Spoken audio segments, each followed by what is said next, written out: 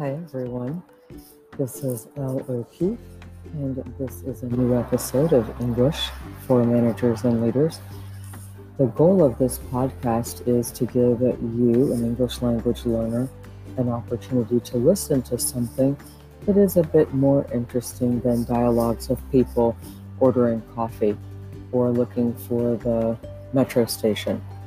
So in today's episode, I'm going to talk about a way that you can plan and draft your messages in the workplace. And this particular method is called CMAP, C-M-A-P-P. That's the letter C, the letter M, the letter A, the letter P, and the letter P again. So CMAP. The C stands for context. It's important when we create a message in the workplace that we think about the context. When and where will our audience receive this message?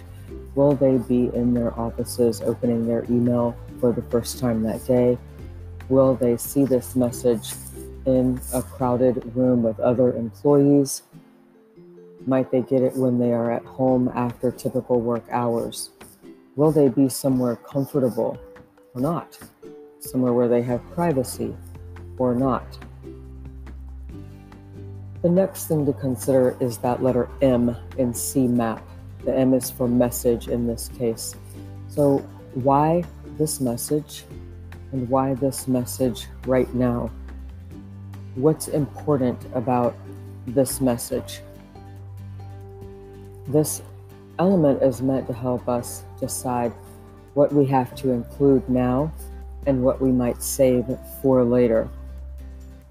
The A in CMAP is audience. Who do you need to send this message to? Is this message for an internal audience or external?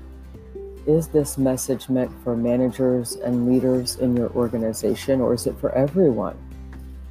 Who's really invested in this message? Who's your audience in terms of people who have something to lose?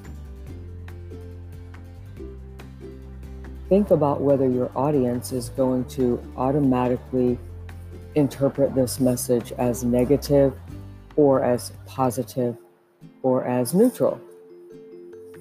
The first P in CMAP refers to your purpose. What do you want to accomplish with this message? Do you want your employees to do something, or do you just need for everyone to know something? Are you trying to persuade everyone, or are you trying to convince them? So do you need to persuade people to do something with you, to be part of a project with you?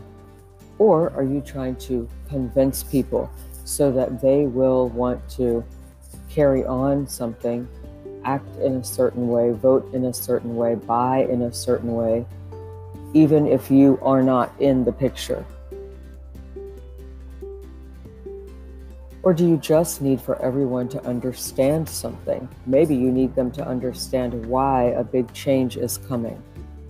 Maybe you need for them to understand the savings that will happen, or the reduced waste that will happen if you make a change in your organization. And the last letter, that second letter P in CMAP, is for product.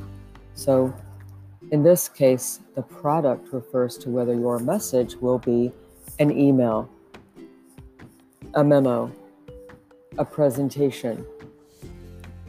Will that product be sent to everyone or only to a few people?